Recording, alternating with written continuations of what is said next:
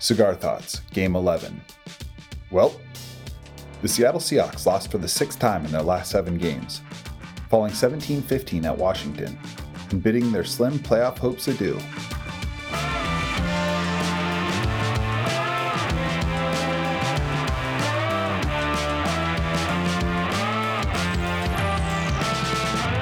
I'm Jackson Bevins, and this is Cigar Thoughts.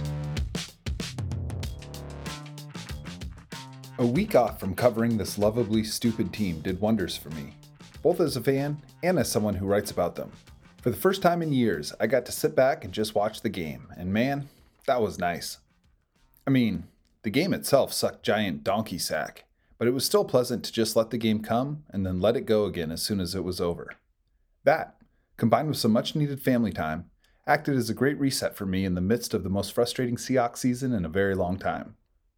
I've really prided myself in always trying to take the long view on this team, keeping in mind the totality of what makes up a franchise beyond what happens in one particular game.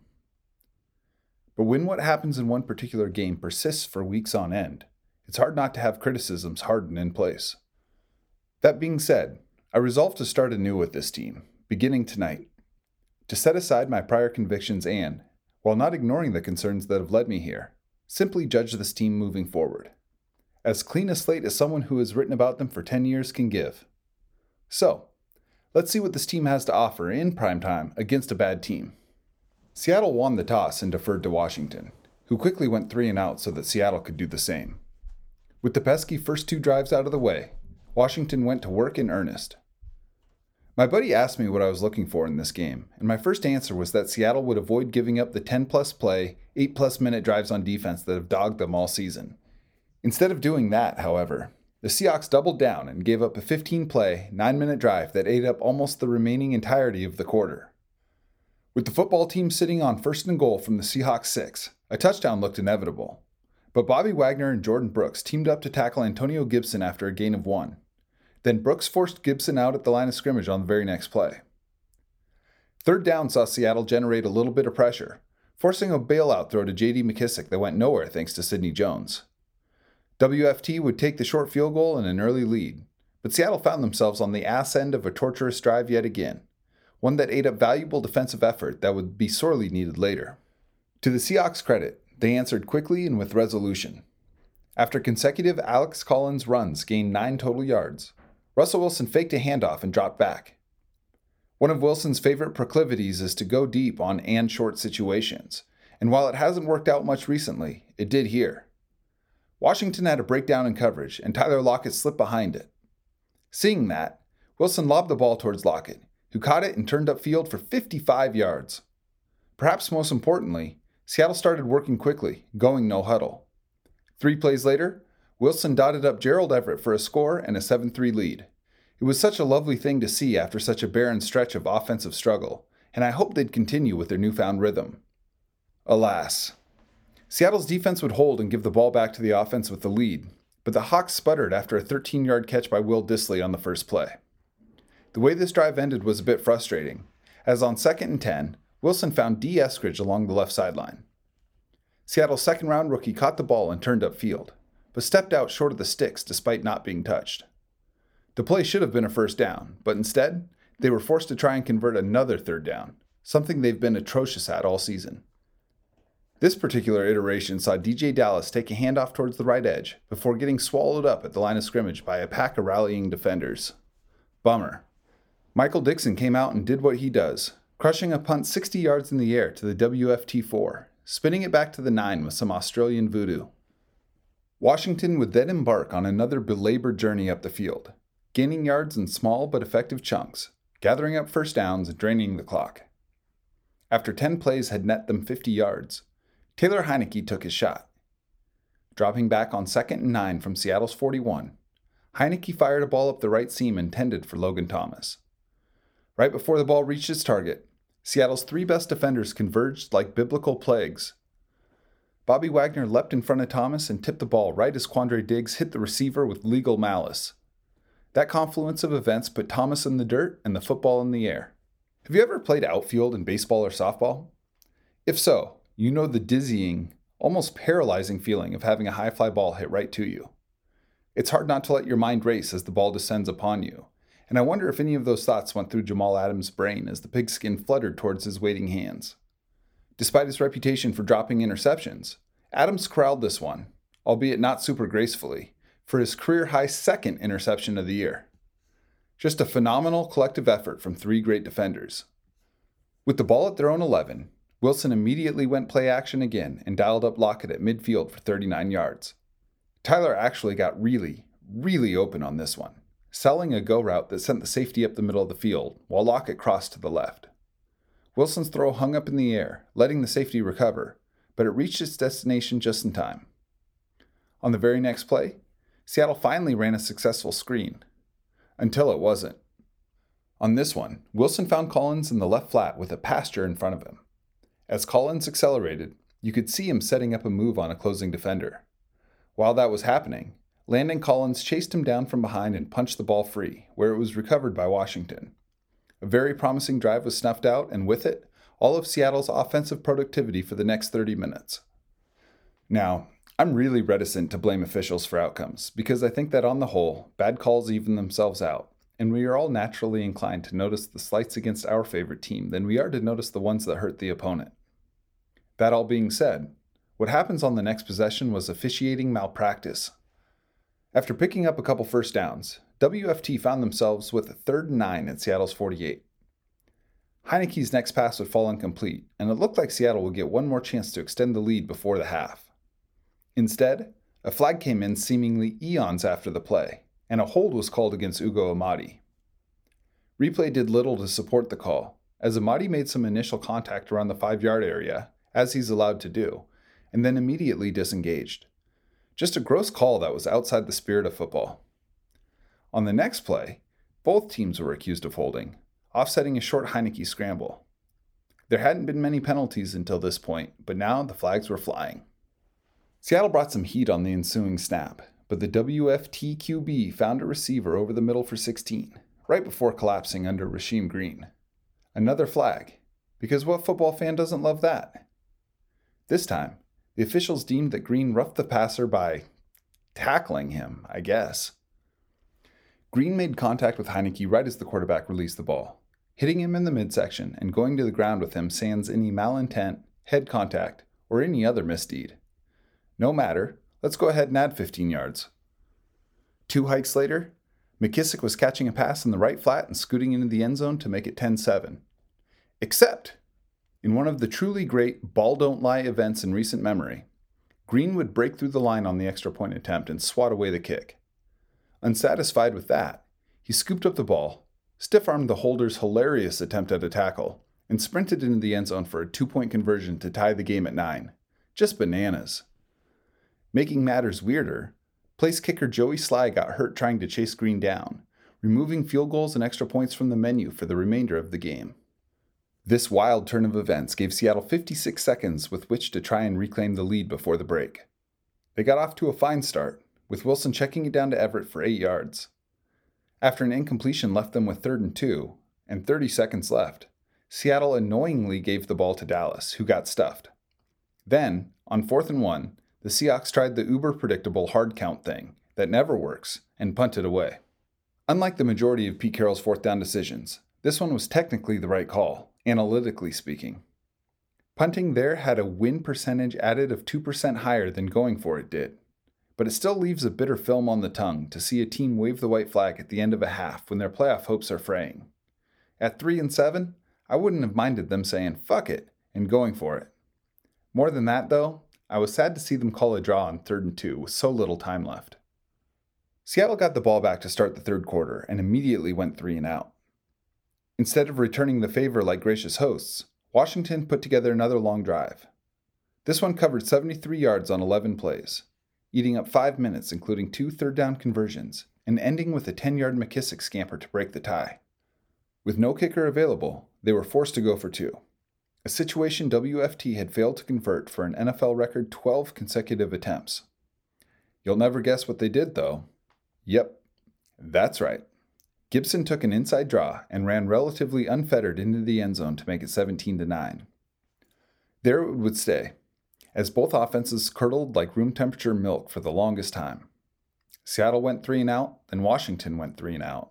Then Seattle did, then Washington did, then Seattle did, then Washington did, before the Seahawks finally switched things up and punted after 5 plays instead of 3.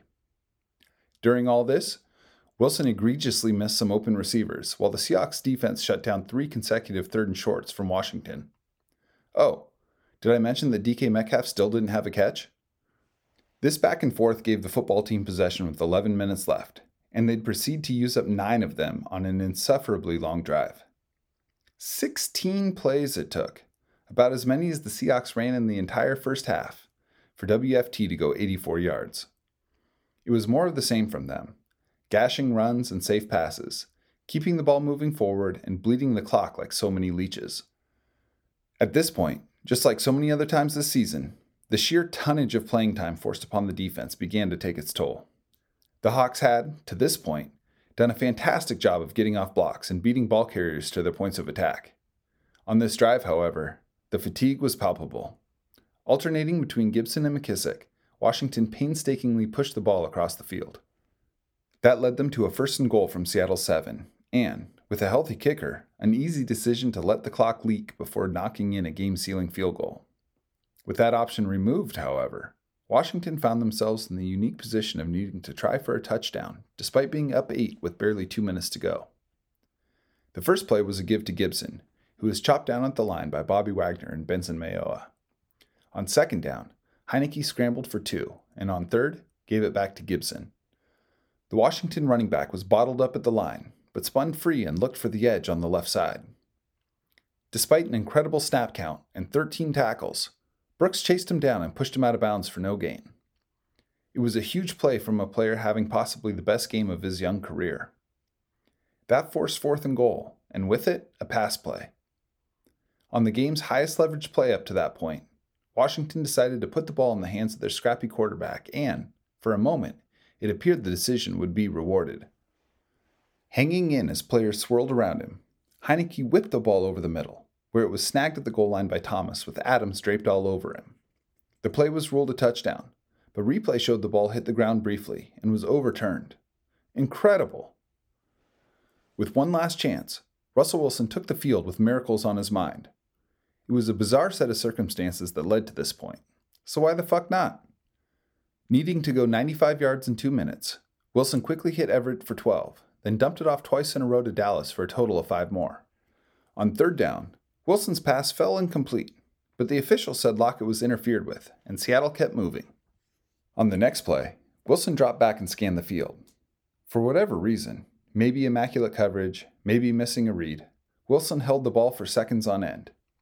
He was finally forced to drift right, but he never gave up on the potential of someone breaking free. Part of me loves that about Russ, but a slightly bigger part of me wants to see better situational awareness. Wilson's refusal to throw the ball away allowed him to get dragged down from behind, taking a terrible 9-yard sack and keeping the clock moving. It was one of the worst sacks I've seen him take. No matter, Russ was undeterred. On this, his 33rd birthday, he kept it going. Dallas over the middle for 13. Then Metcalf on a slick toe tapper for 13 more along the left sideline.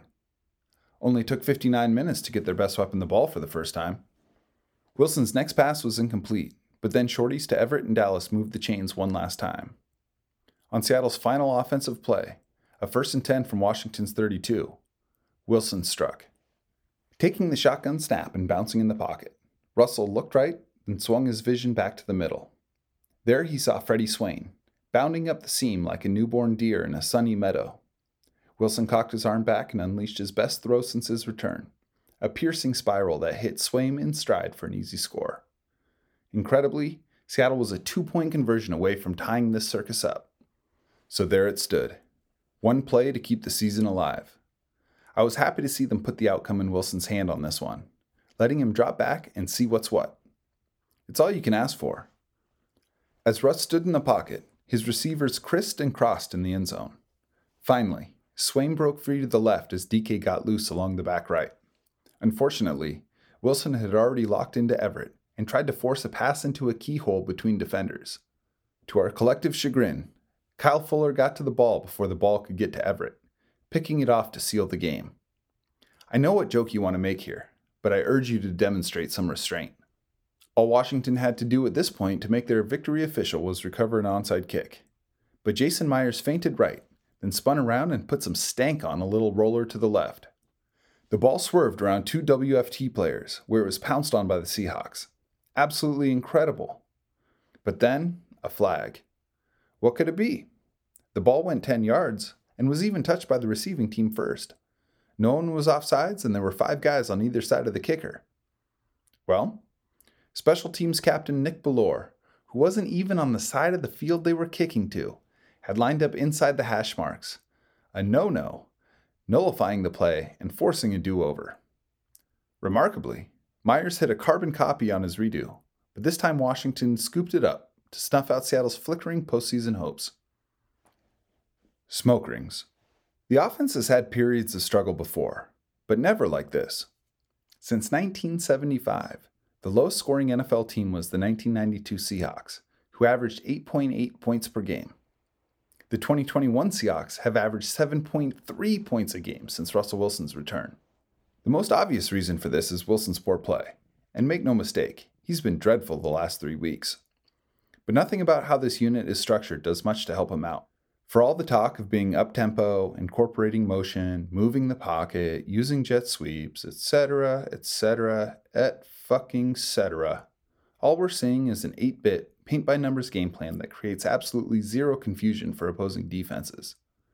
It's like being offered a finely aged Cabernet, but receiving a flat LaCroix instead.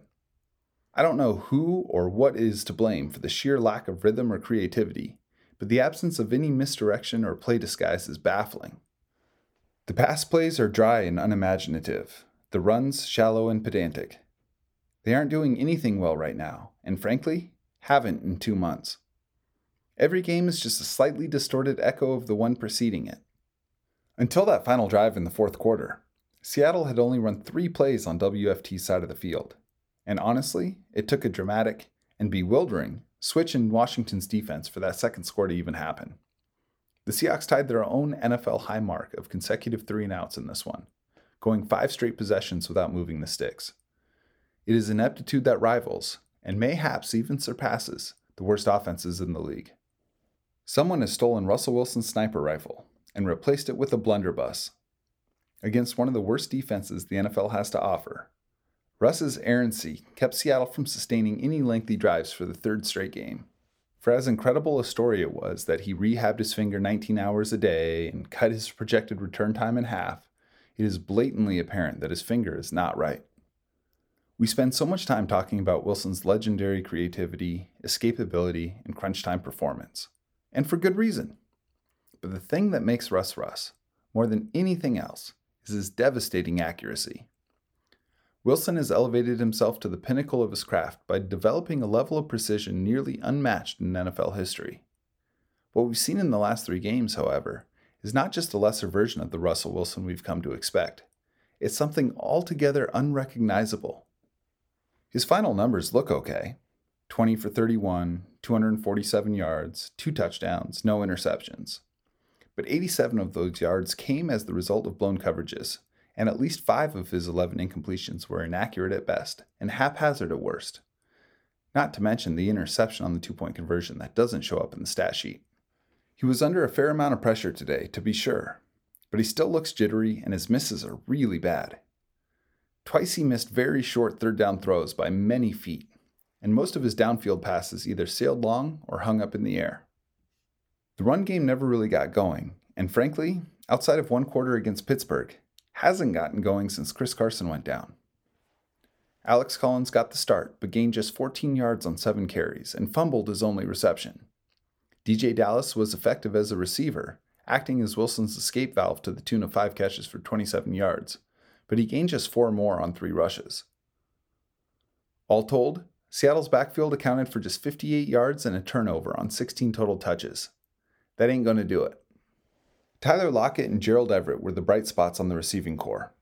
Freddie Swain obviously had the big score at the end, but he wasn't really a part of the game plan. Lockett looks like his normal, shifty self, and it was great to see Wilson hook up with him on a couple of big ones. Lockett received 5 targets and caught 3 of them for a game-high 96 yards. Everett was the apple of Russ's eye in this one, garnering nearly 30% of Wilson's total targets. Of the 9 opportunities he was given, Everett snagged 5 for 37 yards, including the touchdown. He looks great. DK Metcalf didn't have the ball thrown to him until halfway through the third quarter. They never moved him inside, didn't manufacture touches for him, and I only saw him go in motion once. The offensive approach stuck Metcalf in the mud, as nothing was done to try and free him from the bracket coverage that Washington insisted on using. No rub routes, no quick hits, no nothing. Just a few wild heaves in his general direction and one short out route. 1 catch, 13 yards. We haven't seen someone this dynamic and decommissioned like that since Jabba the Hutt encased Han Solo in carbonite. One of the things that concerns me most about Seattle's collapse this season are the potential downstream effects. Pretty soon, DK Metcalf is going to decide where to spend the next 4 years of his prime, and absolutely nothing about this offense right now is signaling to him that Seattle is the best place to be. Hope that changes. Need it to. Great to see D. Eskridge back. The team had him out there as a returner and put him in a few packages on offense, so his impact was minimal, but still good to see him out there contributing. Just a bummer about him stepping out short of the line to gain, though. Whatever. He'll get better as he gets more comfortable. The defense did their damnedest tonight, just like they have been in each of their last 7 games. It's one thing to only allow 16 points per game over a 2-month stretch. That's hella impressive. It's another thing entirely to do it while averaging nearly 40 minutes of game time on defense. The way this team has meshed on D has been really fun to watch, and I just wish the offense would give them some sort of reprieve. They spent 42 minutes on the field tonight, continuing a historic imbalance in time of possession. Some of it is the offense's inability to sustain drives, but some of it is Seattle's insistence on allowing short gains and forcing teams to convert on third down. As an aside, allow me a moment to reflect on the philosophy of this. If Seattle thinks it's advantageous to allow short gains on first and second down on defense, why do they also find it advantageous to do so on offense? Makes no goddamn sense. They allowed drives of 9, 10, 11, 15, and 16 plays just in this game alone. Bobby Wagner and Jordan Brooks each had 14 tackles tonight, giving Bobby a league-leading 129 on the season, with Brooks close behind him at 113. Seattle's Hall of Fame linebacker and his second-year protege now both rank in the top 5 in the NFL in tackles, which is remarkable and objectively awesome. However, much in the way that raw passing yards are not always the best indicator of quarterback play, tackles can be misleading. Part of the reason these guys have so many takedowns is because they rule. That's a good thing. Another reason is the fact that they are literally playing more defensive snaps than almost any team in history. In fact, barring injury, Bobby Wagner, who hasn't missed a snap this season, is almost certain to break the NFL record for plays in a single season. There's no question he's lost a step from his peak, but his instincts, tenacity, and technique remain unparalleled. Quandre Diggs and Jamal Adams were fucking rad in this one. Diggs has probably been Seattle's best player this year, and Adams has been, with the exception of a tough stretch in the Rams game, phenomenal since week 3. They both flew around with clear eyes and murderous intent. Adams had 9 tackles in the pick while breaking up 2 passes, and Diggs finished with 8 tackles while putting a vacuum seal on the top of the defense. These guys deserve better outcomes. One really maddening thing about Seattle's offensive philosophy is the insistence on winning third downs instead of trying to avoid them altogether. They are horrific on third, and Russ has never been particularly great. It is just another example of process not aligning with specific skill sets, and it drives me bonkers. They were 4 for 12 on third downs in this game, which is about on par with what they've been for a long time now, and that ain't good. Michael Dickson had 400 yards punting in this game on 8 kicks. He's awesome, and I respectfully wish we saw a whole lot less of him. At 3-8, and with Wilson banged up, this season is so far outside the expected range of outcomes that I don't even know which way is directions anymore. There isn't one thing to point at and say, if they can fix this down the stretch, or even in the offseason, then they'll be back on track. It's just too pervasive. Wilson isn't in a position to bail this team out anymore, not until that hand fully heals, and there isn't anything in the plans that the team can turn to in this situation. I tried really hard not to end up right back where I left off with this team. I'm doing my best to suspend disbelief, but there's also no point in being dishonest with you guys or myself. This team is very bad right now. Truly. The only teams with worse records are the Lions, Texans, and Jaguars. And it doesn't feel like just a blip on the radar. Every great era ultimately ends, and it takes some pretty gymnastic fandom not to feel like this is it for the brand of Seahawks football that has carried us for 12 years. It's such a tough place to be, because the one solace for fans of shitty teams is that high draft pick. But of course, Seattle doesn't even have that to look forward to. I am intentionally refraining from a deep dive on the Pete Russ future for now, because it's remarkably cloudy. My position on Carroll certainly hasn't changed in the 2 weeks since I've last written, but the Wilson side has only gotten murkier. Here's what I will say on the subject, however. There is a disconnect in the discourse. Many folks are interpreting the calls for a new coach as a mark of disrespect for what Carroll has done. But I'm not saying Pete doesn't deserve his flowers for what he's accomplished in Seattle.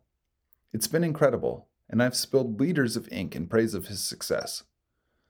But sometimes, saying it's time for a new head coach is simply that. Coaching contracts are investment in the future of your team, not lifetime achievement awards. For the first time in forever, the Hawks are in evaluation mode, and that applies to everybody. Sitting 15th in the NFC, the playoffs are out of the picture, and without the accompanying draft capital, there's no cheering for a higher pick. It's simply time to spend 6 games looking at what is worth keeping around after this year, and what isn't. It's going to be a very odd-feeling month and a half, and it's unlikely we'll feel any clarity about the direction of this team for a very long time. Hunker down. Shit's about to get weird. Glad we're in it together. I'm spending a few days in Leavenworth, the town, not the prison, so I decided to procure some local accoutrements for tonight's game. I stopped in at Blue Spirits Distillery and picked up a bottle of their trail bourbon to drink with a Perdomo 10th anniversary champagne cigar. There was a sweetness to the bourbon that complemented the butterscotchy profile of the stogie. All in all, a nice little salve for tonight's game. This is the 3rd year of our incredible partnership with Seattle Cigar Concierge. They have the plug on some of the most insane stogies on the market, and they're offering them to Cigar Thoughts readers for 20% off. These are extremely special sticks, and among the most enjoyable I've ever smoked. To get the hookup, just email seattlecigarconcierge@gmail.com. They're carrying over 70 cigar brands, with many rare releases, including Davidoff, Opus X, and Padron. You can also hit them up on Twitter at @SeattleCigars. Just be sure to mention that you're a Cigar Thoughts reader. Many of you have taken advantage of this incredible opportunity, and for those who have always wondered what elite cigars are like, this is the best chance you'll get to step into that world.